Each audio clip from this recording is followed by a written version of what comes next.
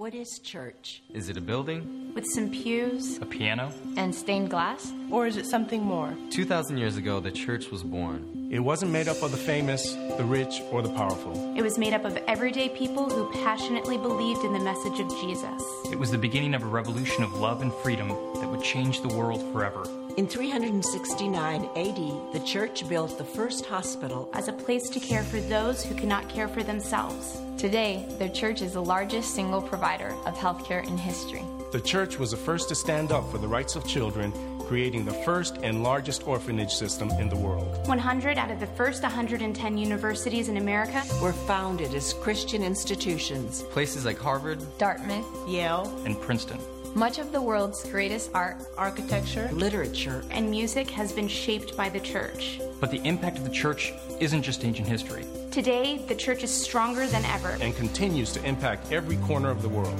Over 300,000 churches in America and almost 5 million churches around the world stand ready to be instruments of change, to do what governments could never do. Every day, the church brings food and fresh water to millions of people across the world. It has a renewed passion to help widows and orphans and fights to free slaves in every part of the world. It stands ready as a first responder on the scene to provide relief for victims of disaster. The ripple of Jesus' impact can be clearly seen and felt in the church today.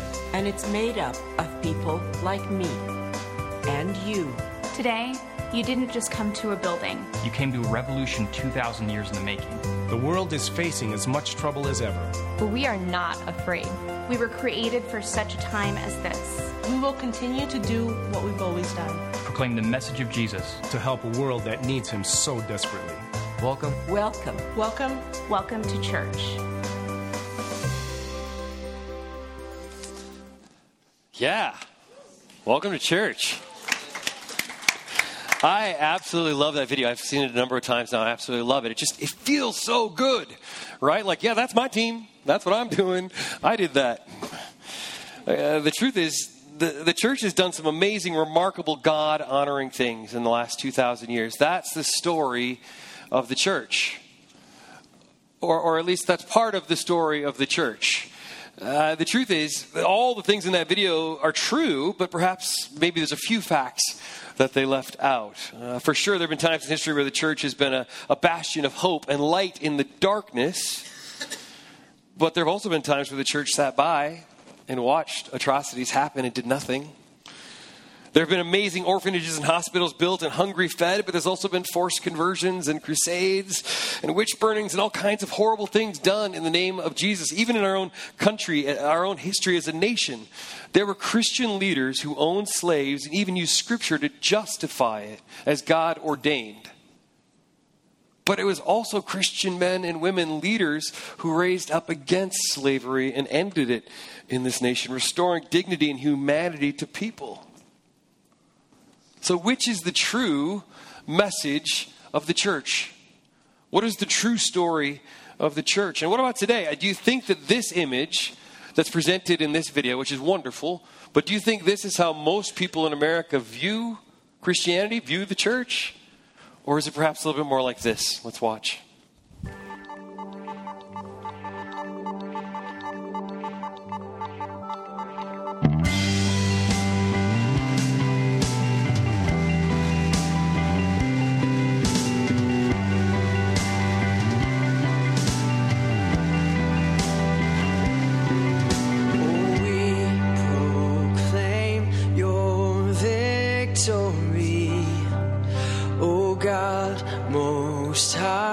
It's you we seek, and shine your light for all to see. Oh God, it's you we need. Give us your mercy and give us your grace. Give us your kindness and show us your ways. Lead us to justice and lead us to peace. Oh God, it's you.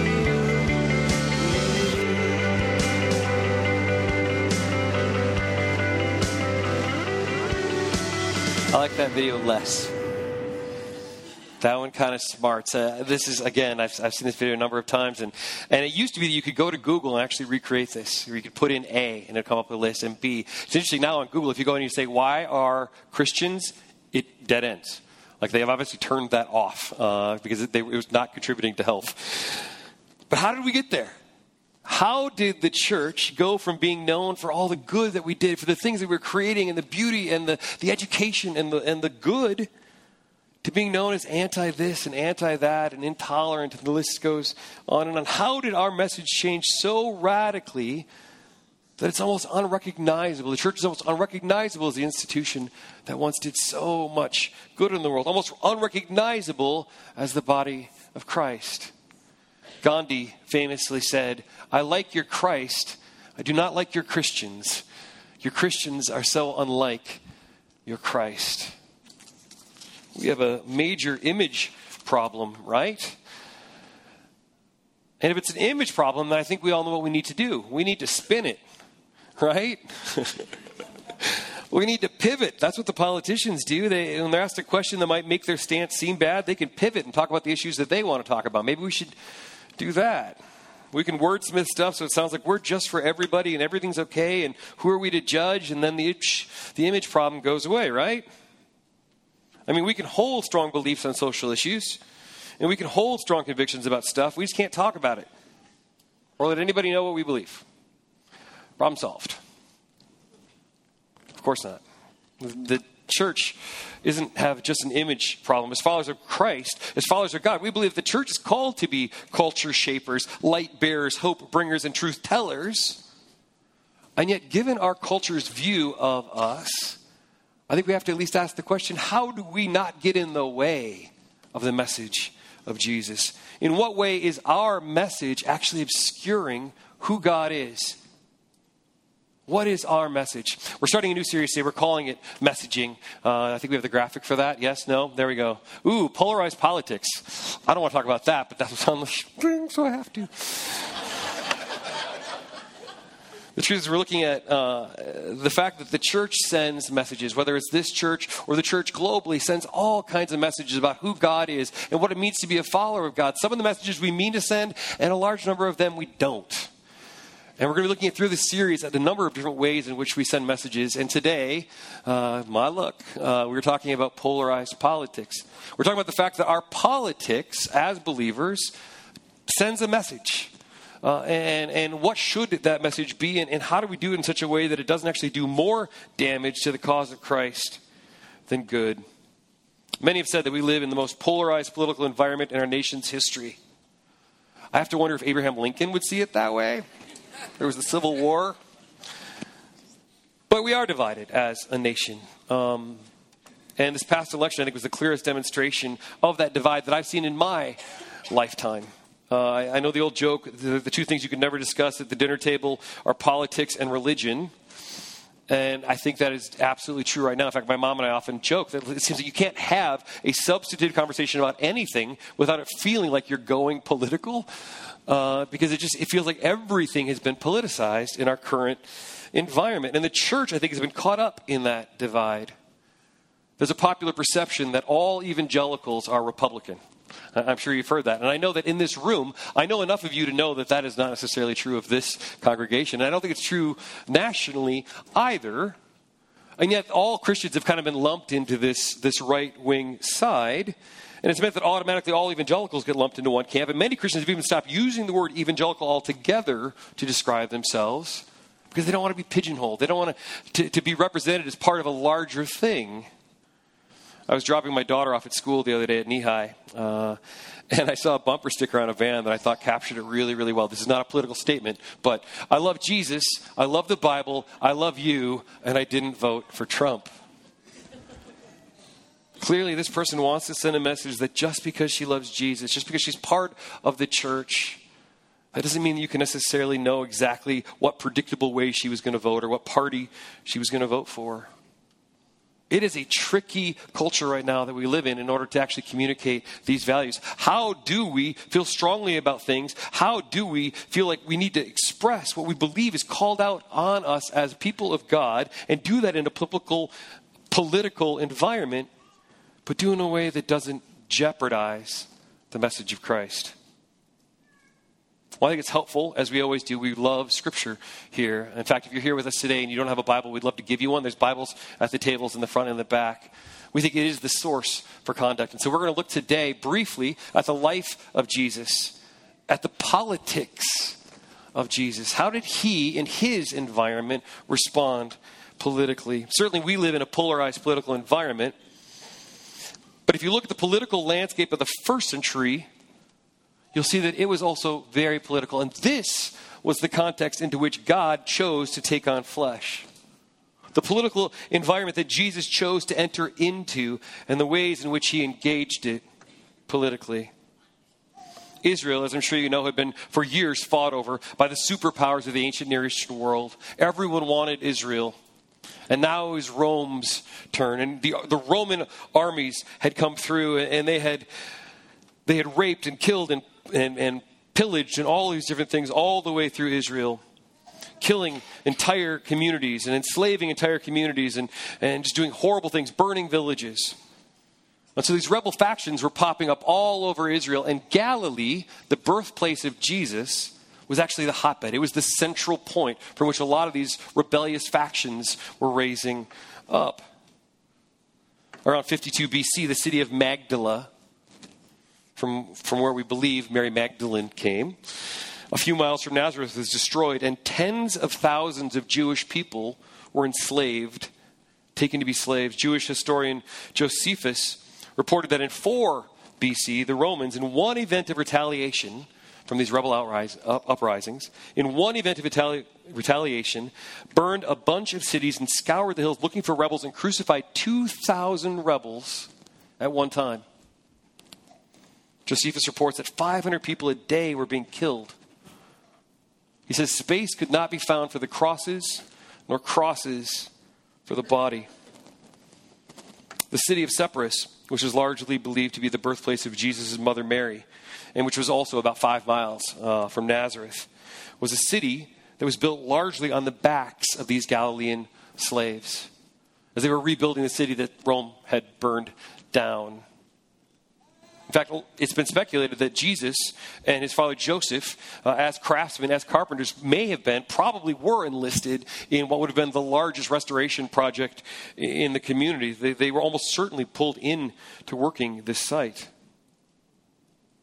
That is the context, the political context into which God chose to incarnate, where God chose to take on flesh. Remember that opening line of the Christmas story that we read from Luke every year. It sounds so quaint and charming. In those days, Caesar Augustus issued a decree that a census should be taken. They weren't making a phone book. They were taking a census of the whole land so that all of the occupants of these lands could be cataloged, so that every single individual could be taxed and pay a tribute to Caesar. They were forced to pay a tribute to Caesar. And in Galilee was a political hotbed of rebellion. This was the political context into which Jesus was born. And I think there's a note in that. Of all the different times, throughout all of creation, throughout all of history, of all the times that God chose to become man, it was during this unique and brutal time. It's worth noting. Shane Claiborne, in his book, Jesus for President, which is a great book, you should read it. I don't agree with all of it. You won't either. But there's some really good stuff in there. He says this: trying to understand Jesus and his execution without understanding his context is like trying to understand Martin Luther King without learning about the Montgomery bus boycott, Jim Crow laws, and the war in Vietnam. The area where Jesus was born, the northern regions of Galilee, was the hub of many anti-imperial uprisings. It was super polarized. Way more than what we're seeing in the United States today. Jews were forming these violent militias as uprisings, as guerrilla warfare. One of the groups was called the Zealots, and they were like these guerrilla warfare, these kind of violent extremists. You might remember that one of Jesus' disciples, one of the 12 that he chose, was called Simon the Zealot. Exactly. So according to Scripture, Jesus surrounded himself with some of these violent extremists who were trying to, through power and subversion, overthrow the government. The Sicarii, a more intellectual and elite brand of Jewish freedom fighters, were nonetheless just as violent. They would kidnap like officials and these important high-profile people and then assassinate them, kill them to make a statement. It's widely believed that Judas Iscariot came from this order. Once again, Jesus surrounding himself with revolutionaries, with violent extremists, people who look more like terrorists to us today than disciples. Other Jews became Jewish collaborators with Rome, serving as government officials. Herod, who we know from the Christmas story, was half Jewish, and he was in league with the Romans. He basically took a job so that he could be king. And when he saw that he had heard that this king of the Jews had been born, he killed thousands of Jewish babies to protect his own political power. But not all of them became rulers. Some of the Jewish collaborators served in lower offices like tax collectors, collecting from their Jewish brothers and sisters exorbitant tribute taxes for Caesar, and imprisoning them if they didn't pay. These Roman collaborators were the most hated of the Jews. They were selling their brothers and sisters out. It's not unlike in World War II. There are stories of Jews who actually were paid to sell out their brothers and sisters to the Nazis. It's a rough comparison, but it's kind of like that. I mean, this was an oppressive, evil, brutal regime. And Jews were collecting money from others to pay for it. See, this tribute tax is more than just a heavy tax on a people that were already poor. It was way more than that. The tax, you see, had to be paid in Roman currency, using Roman coins. And those coins themselves would have been an abomination, would have been a blasphemous thing for the Jewish people. The coins themselves had a picture of Caesar on it. Much like our money has a picture of former presidents or great leaders in our nation's history, theirs had a picture of Caesar, and it had an inscription. Ours says, "In God we trust, in e pluribus unum." Theirs said, "Long live the Son of God." Theirs claimed that Caesar was the Son of God, that he was deity. So to even be in possession of that for a devout Jew would have been blasphemous. And it was the currency that was forced upon them. And this exorbitant, blasphemous tax was going to fund the very army, the very empire that was killing them. And Rome was employing Jewish tax collectors to collect that tax. But you know what's weird? Along with those violent extremists that Jesus recruited to be a part of his movement, part of his 12, Jesus recruited Matthew, sometimes called Levi, who was also one of his 12. This man who had sold his soul to Rome, this man who was a part of the problem, the enemy, the scum, the Roman collaborator, along with a zealot and a Sicarii.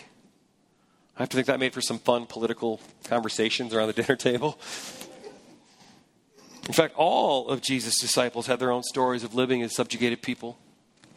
It's almost like Jesus, in response to this hyper-polarized political environment, intentionally chose to choose people from many different streams, many different views, many different political parties, and he brought them together. He invited them out of the systems that they were trying to use to create change, and he invited them into his system, into his kingdom. He invited them out of their attempts to change the world politically, whether by violence or coercion or collusion or power grabbing. And he invited them into a whole new kingdom, the kingdom of God, with a whole different politic. And then he spent his entire ministry teaching and preaching and proclaiming this good news that the kingdom of God was at hand. He invited these disciples, the people around him, to employ their energies not in fighting the systems of this world and the kingdoms of this world, even though they were evil and blasphemous. And instead, to take those same energies and build into his kingdom, into his politic, not through violence and coercion and collusion and power, but through serving and loving, and ultimately by giving his life. But back to those coins for a minute, back to those taxes for a minute. This would have been a major sticking point for Jews. And many went underground and actually refused to pay this tax. It was one of the ways that they could rebel, that they could revolt against this tax. They actually began minting their own coins, creating their own coins. And rather than having the picture of Caesar on the coin, they had a picture of what had become for them a symbol of their revolution, a symbol of their resistance. Their coin had the picture of a palm branch, because the revolutionaries would wave palm branches as a sign of their allegiance to one another, as a sign of their silent revolt. It gives kind of a different understanding to that whole Palm Sunday thing that we celebrated.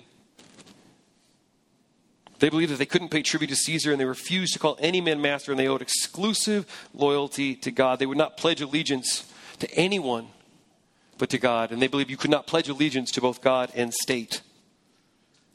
And so it's in that context that we get one of Jesus' many teachings on politics. But it's not necessarily always taught as a teaching on politics. Let's read it together from Mark 12. Later, the religious leaders sent some Pharisees and supporters of Herod to trap Jesus into saying something for which he could be arrested. So it's interesting. The religious leaders are upset with Jesus. And so they reach out to these two political parties that are so polarized. You can see it there. It's subtle. But the Pharisees, the first one up here, they were actually opponents to Rome. They had fought against Rome. They were opposing all things Roman. And the supporters of Herod, of course, were the Roman collaborators. They were the scum. They were the bad guys. But here, the religious leaders have brought them together to try to draw Jesus into the political battle. Let's keep reading.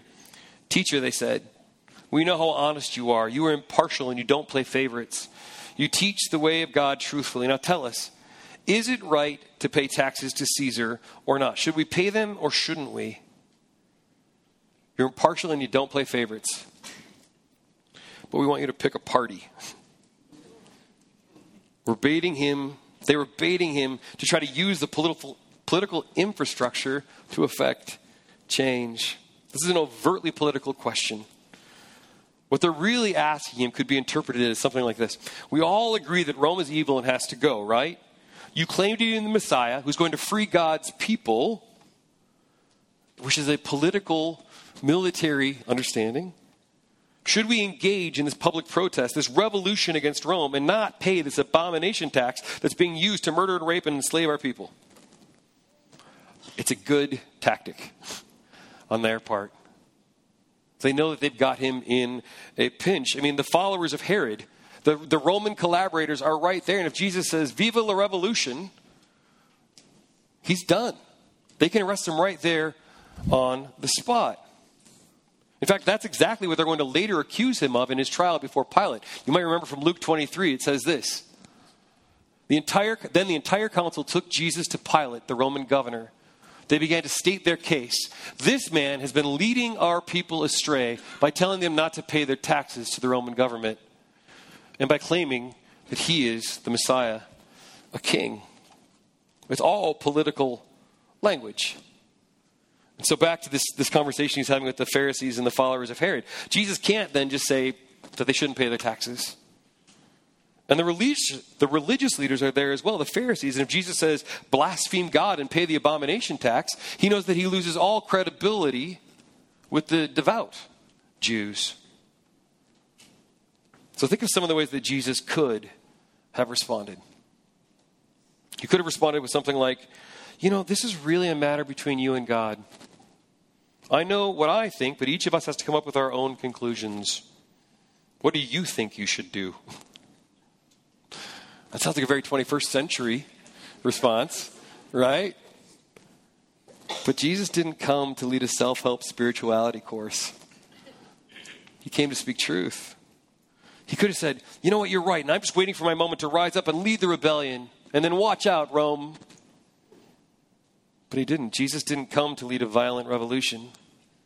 He came, in fact, to offer his own life. He could have said, someday I'm going to devise a better, fuller system of governance called representative democracy. And then we can establish a government where we can legislate people's behavior. But Jesus didn't come to establish a new form of government. He came to inaugurate the kingdom of God into this world. And it's a whole new kind of kingdom. And so Jesus responds, and I think oftentimes we look at this and we point to this as just amazing rhetorical speech. It almost sounds like Jesus is doing the spin thing, the pivoting thing, but I think it's so much more than that. I think in this next statement, Jesus basically summarizes his view of how we should respond politically. Let's read. But Jesus knew their hypocrisy. Why are you trying to trap me? He asked. Give me a denarius and let me look at it. They brought the coin, and he asked them, whose image is this, and whose inscription? So we're talking about the image of Caesar, Son of God. Caesar's, they replied. Then Jesus said to them, give back to Caesar what's Caesar's, and to God what's God's. And they were amazed at him. He calls them hypocrites. He knows. He sees right through this. He knows that this is not a pious question. They aren't primarily concerned about whether or not God is being blasphemed. This is a political question, and they're trying to bait him in. And so I think, in part, he's saying, you know what? Yeah, give back to Caesar his property, his cute little coins with his picture on them. Let him think that he's in charge. That's absolutely fine. His image is stamped on the coin. But God's image is stamped on you. The God who created Caesar and created all things says that you are his. So give to God what is God's. God has called you sons of God and daughters of God. God has appointed you to be his kingdom in this world. Give Caesar his coin. Give government their due. They aren't the real rulers, God is.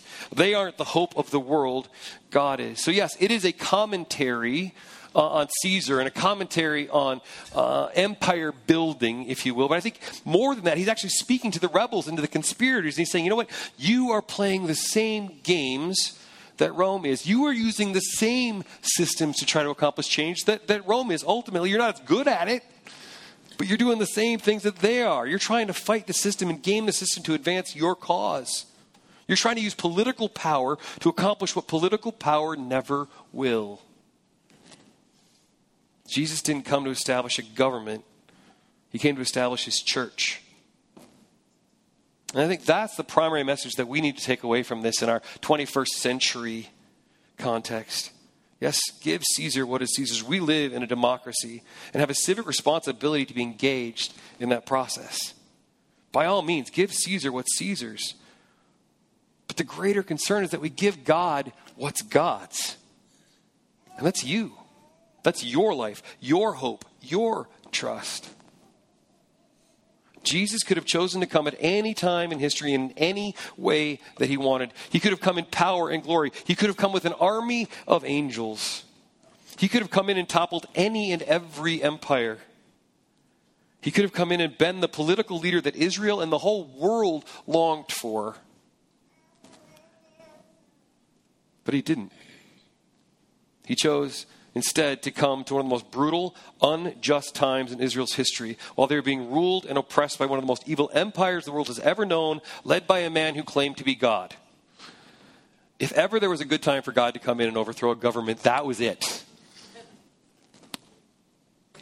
But he didn't. Jesus could have, with a word, in an instant acted politically, but he didn't. He was born into a subjugated community to subjugated parents, was raised among political dissidents and those who sought to overthrow the government and use power to accomplish their values. And to that he spoke peace. To that he spoke love. To that he spoke self-sacrifice.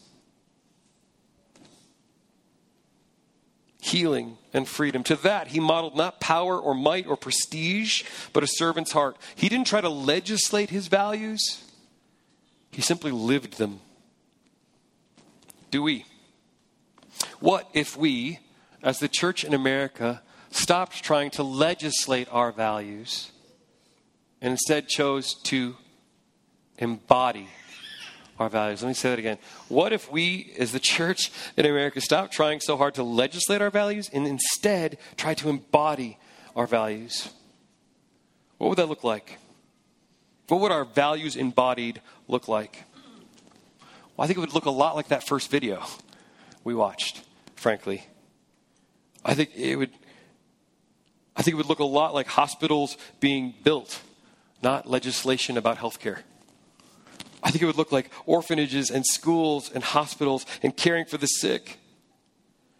I think it would be us stopping whatever bickering we're doing about social welfare and those sorts of things and simply rolling up our sleeves and helping the poor, feeding the hungry, serving the prisoner. I love our nation. I love America. I love democracy and the fact that we can and should have a role in shaping our nation's government and choosing men and women who will reflect our values in government. But here's the rub. I think for many of us, myself included, we think that our role stops there. Like if we can just vote for the right person or vote to keep the wrong person out, that somehow we've done our part and we can then armchair quarterback and say, I told you so, when things don't work out the way we thought they should. We can blame the Democrats or the Republicans or the bureaucracy or the Washington politics or the media.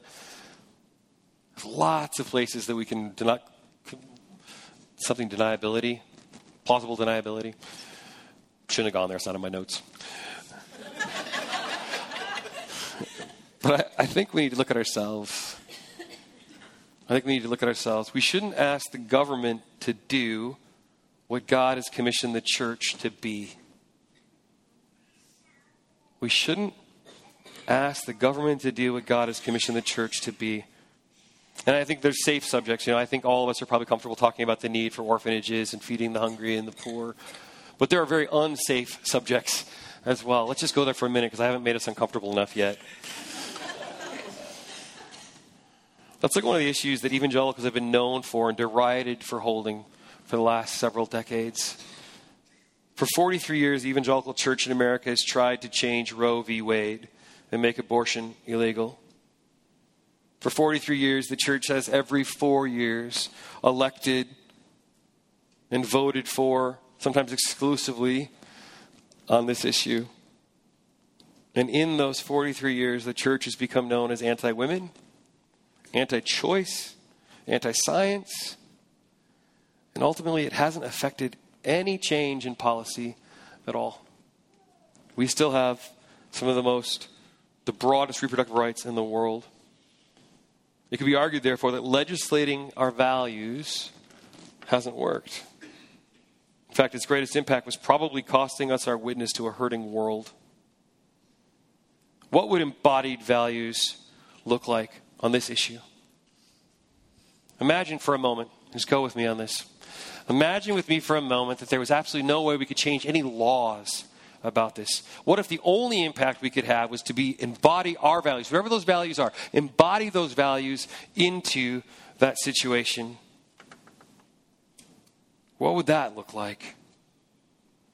I think it would look like us caring for poor mothers, for young mothers who feel like they don't have a choice, who come from broken systems and cycles of pain and don't want to see that cycle continue.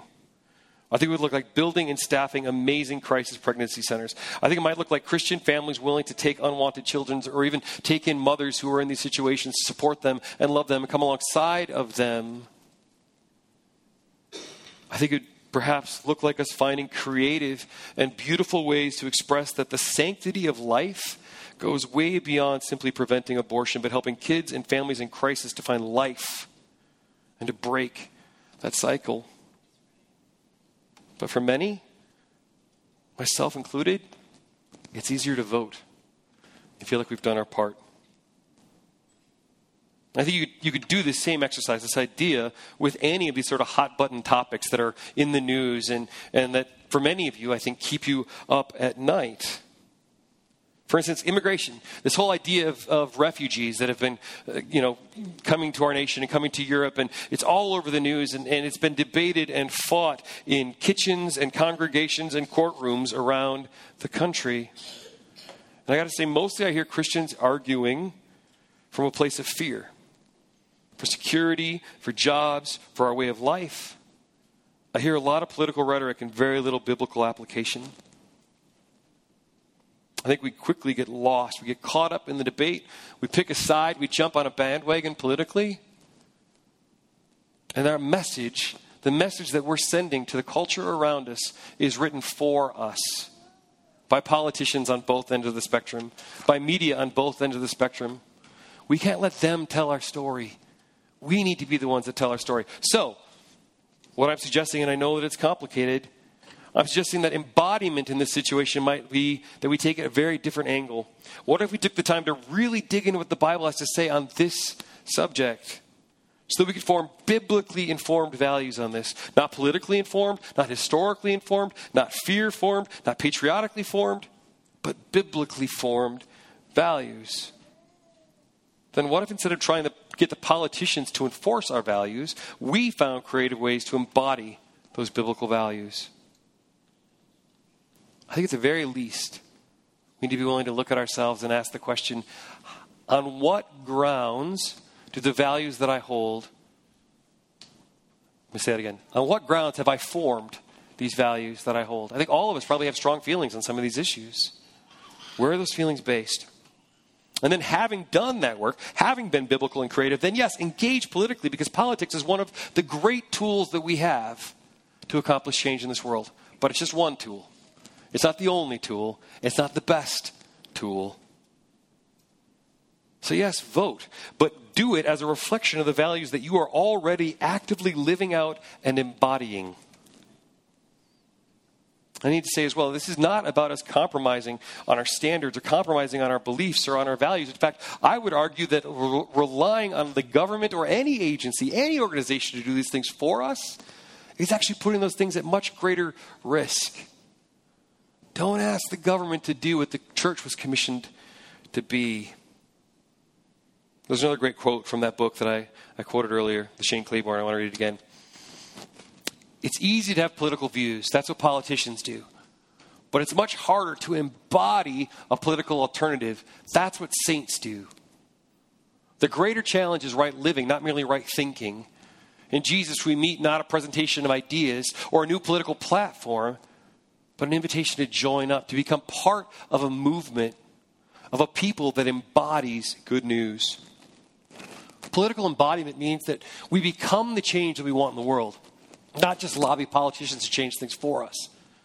It means that we must take the responsibility that our political views demand of us. If these are things we really value, if these are really our political views on some of these issues, then we have to ask, what does that then demand of us? What might that look like if we were actually able to do this, if we were actually able to embody these values? I think it begins to look like the early church. The church that in 300 and something AD built the first hospitals and orphanages and schools and universities that accomplished so much good in this world. There was another emperor 300 years after the death of Christ, Emperor Julian, who was the last pagan ruler of the Roman Empire and who wanted all of the empire to worship the Roman gods. Observed this about the very same Galileans who had once been his most vicious rebel fighters. Those godless Galileans, he calls them godless because they don't worship the Roman gods. Those godless Galileans feed our poor in addition to their own. The message of the Galileans had changed. They went from trying to change the world politically and violently, coercively, to loving radically, of feeding not only their own, but feeding those outside of their fold. And the world noticed, the empire noticed. And Julian was the last pagan emperor. It changed the world. Jesus' invitation to us is to join up, to change the world, not by means of politics, but by entering into his kingdom and living that kingdom now in this world. When we do that, the message of the church is clear. Let me pray for us. Jesus Christ, this idea of how do we engage politically, that is not something historically that has united us as a church. It's been something that has divided us. It's part of even why the perception that we are so divided is held outside of these walls. God, I pray that this would not divide us. But Holy Spirit, that you would speak, that you would illuminate truths in us of what it is that you are calling us to.